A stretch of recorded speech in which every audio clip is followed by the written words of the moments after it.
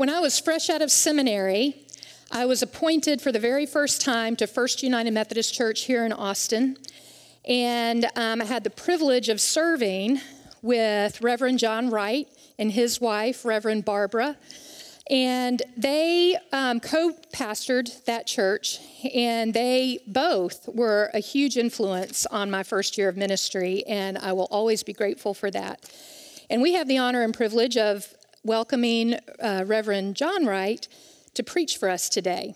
So I hope that y'all will welcome him warmly.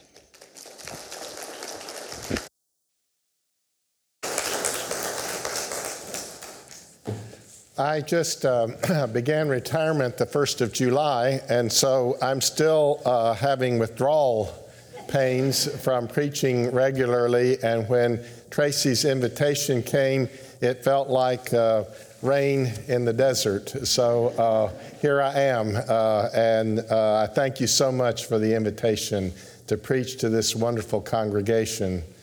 The scripture that I've chosen is from the 13th chapter of Matthew's Gospel, beginning with the 24th verse.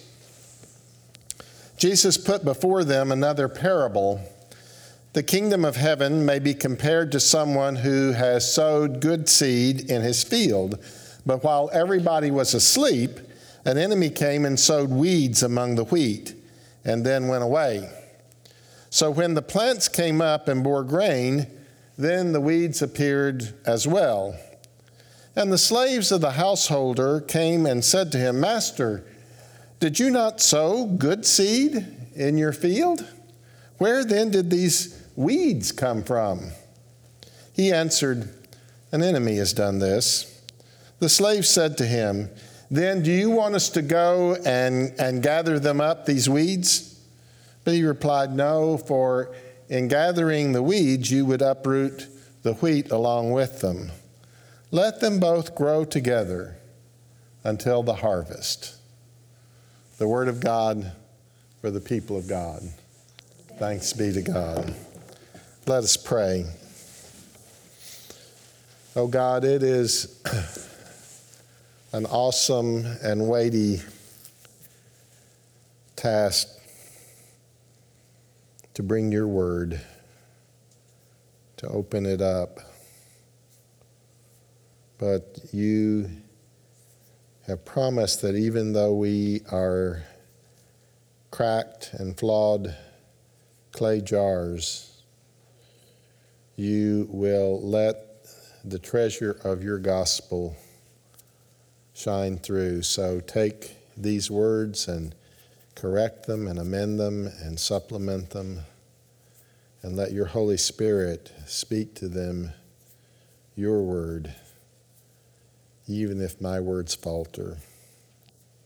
In Jesus' name we pray. Amen.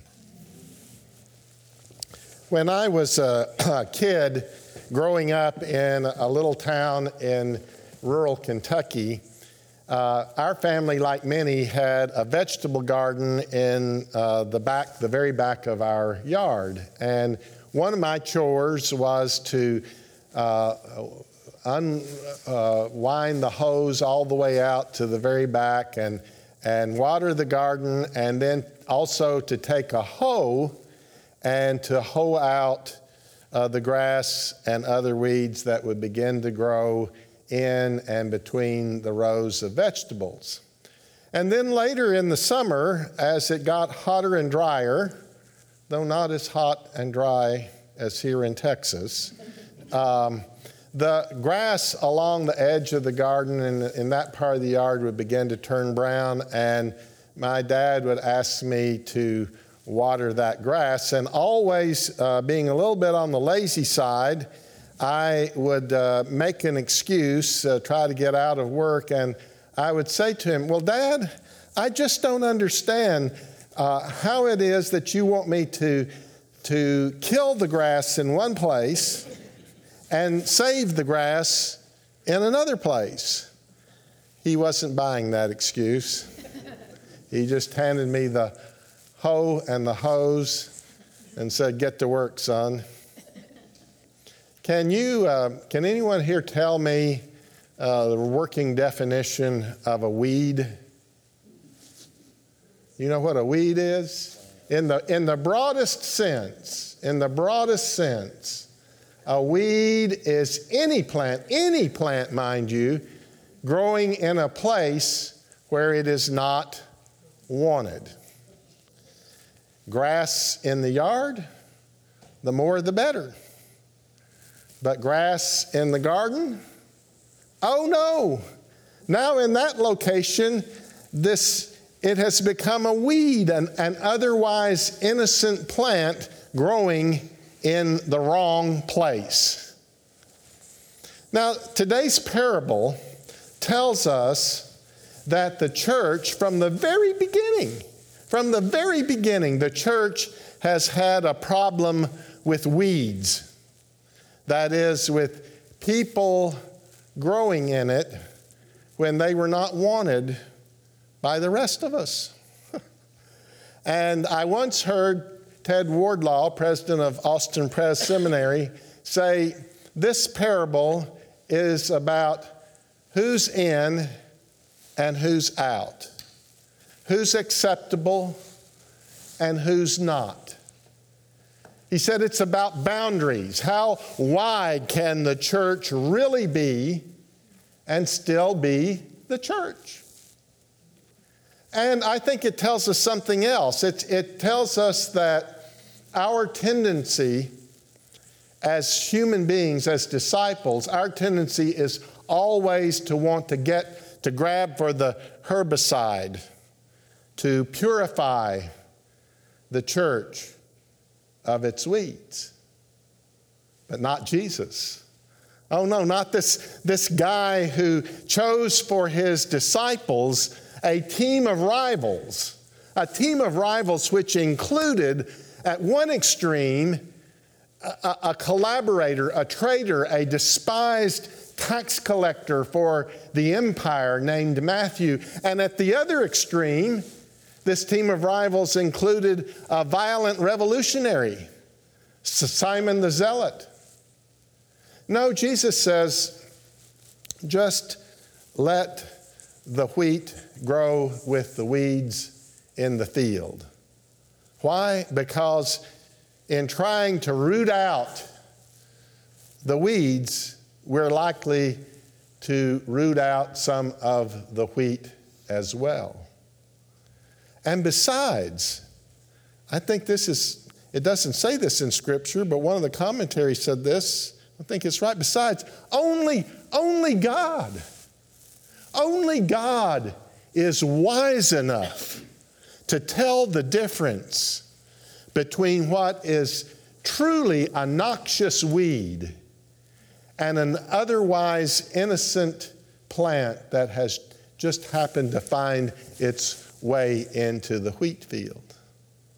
And in this story, God patiently, graciously waits to the last minute before separating the weeds from the wheat. Why?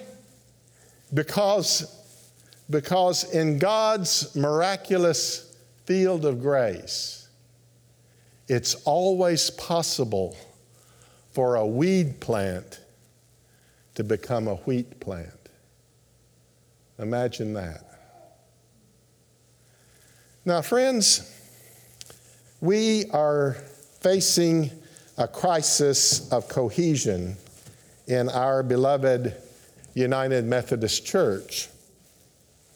At one extreme, some of us, for conscience sake, and I want to emphasize that, for conscience sake, some of us are threatening to leave the church if we cannot purify it of what they feel are its corrupt, doctrinal, and immoral weeds.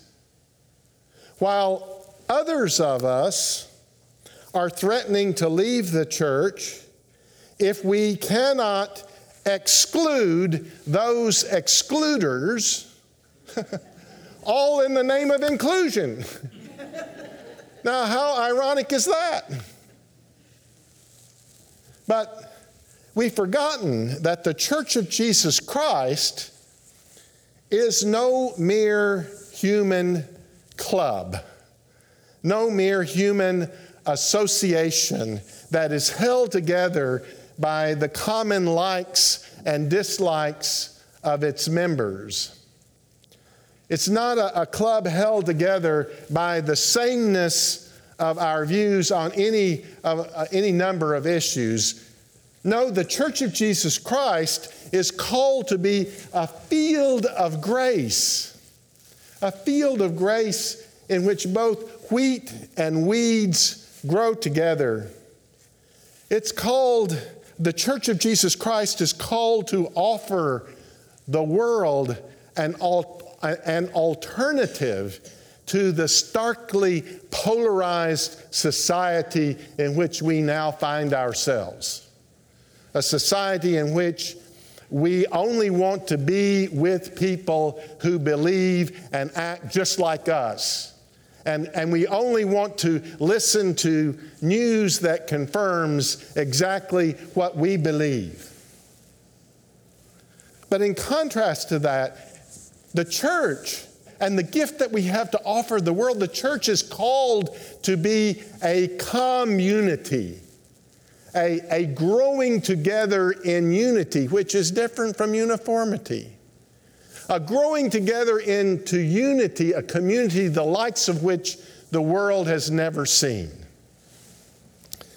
I love this definition by Parker Palmer. Parker Palmer says that in a genuine community, we will not choose our companions, for our choices are so often limited by our own self-serving motives. Instead, our companions will be given to us by grace. Often they will be people who upset our settled view of self and the world. In fact, and this is the clincher, in fact, we might define true community as that place where the person you least want to live with always lives. I love that phrase. The place where the person you least want to live with always lives.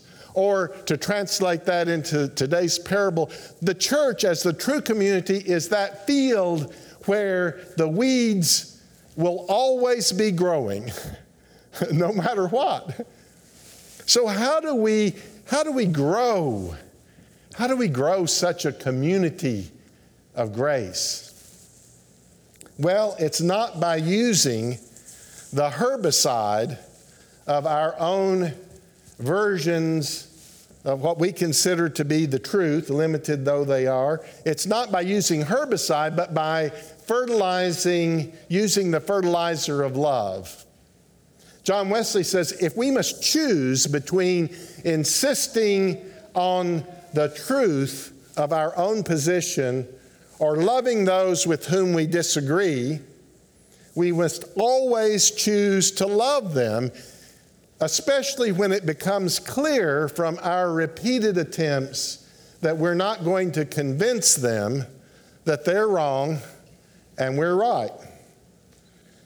But of course, our temptation in that situation is just to hit harder with our version of the truth, to use it like a herbicide, as though we could extirpate those we consider weeds. But listen to what John Wesley says in the preface to his sermons. How far is love, even with many wrong opinions, to be preferred before truth itself without love? We may die without the knowledge of many truths and yet be carried into Abraham's bosom. But if we die without love, what will knowledge avail? Just as much as it avails the devil and his angels. End quote. Look at that sign. I don't need to preach. That's the message of the parable, isn't it? That's the message that we need to hear loud and clear today. We are not in the herbicide business. We are in the business of spreading the fertilizer of love over the entire field and letting God do the rest. Let me give you a concrete example of what this might look like, how to do this.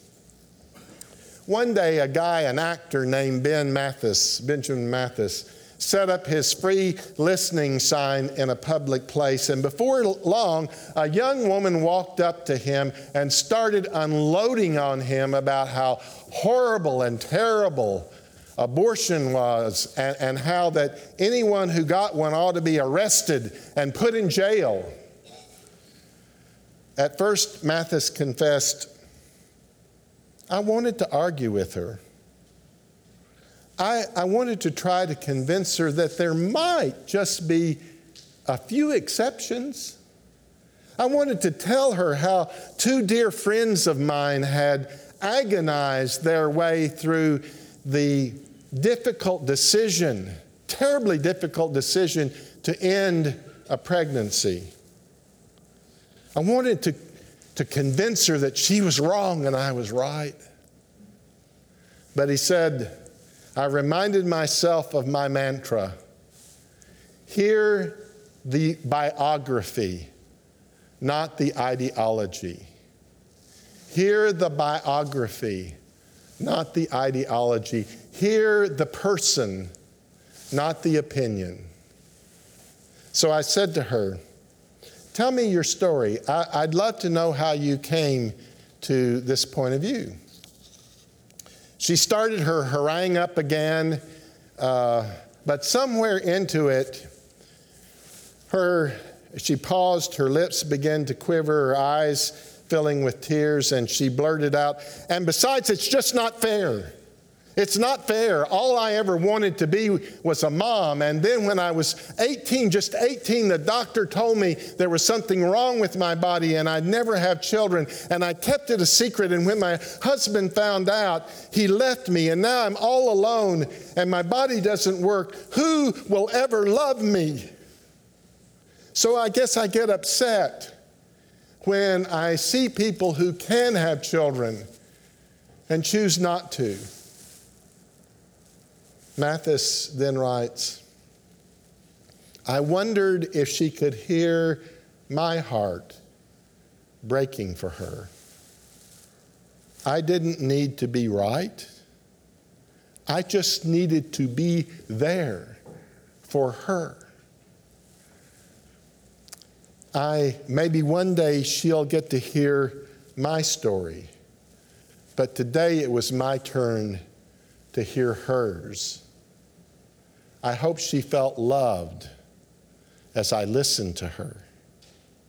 And then Ben Mathis ends the piece by saying, the truth is, if our love can hold a space for paradox, tension, and disagreement, there is room for all types of beliefs and opinions.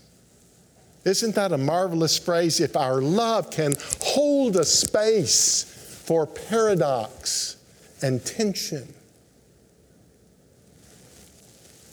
Well, so let me ask you, what would a real live, goodness to life church congregation look like that spent more time trying to spread the fertilizer of love all across the field, weeds included, with fertilizing with God's love, rather than trying to purify the field with the herbicide of doctrine? Well, here's how the renowned preacher, teacher, author, professor Barbara Brown Taylor describes the little Episcopal church in rural North Georgia she once served as priest. She writes, in a big city, the members of my church might have found homes in 5 different parishes, But in a county with only one tiny little Episcopal church, they all had to learn how to live together. The Yellow Dog Democrats and the NRA members, the Daughters of the Old Confederacy and the League of Women Voters. Once when I asked this newcomer who had come into the church, into worship, what had attracted him to Grace Calvary Church, he looked at me and he just shook his head and said, "Pastor, I know the people who come to your church, and I just had to come and see for myself how they can get through a Sunday morning without killing each other."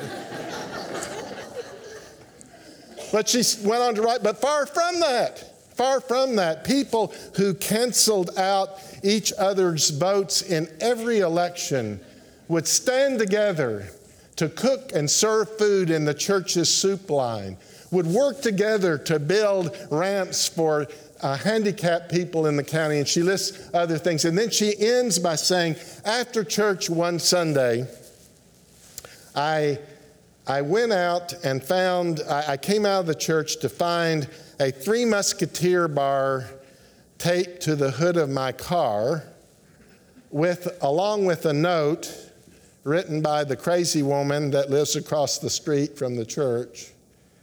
And it read, "All for one and one for all. You go, girl." Friends, what my heart yearns for, what I dream of, is a United Methodist Church in which we're all for one and one for all, weeds included. For who among us is not a weed to someone in the church? Amen? Amen.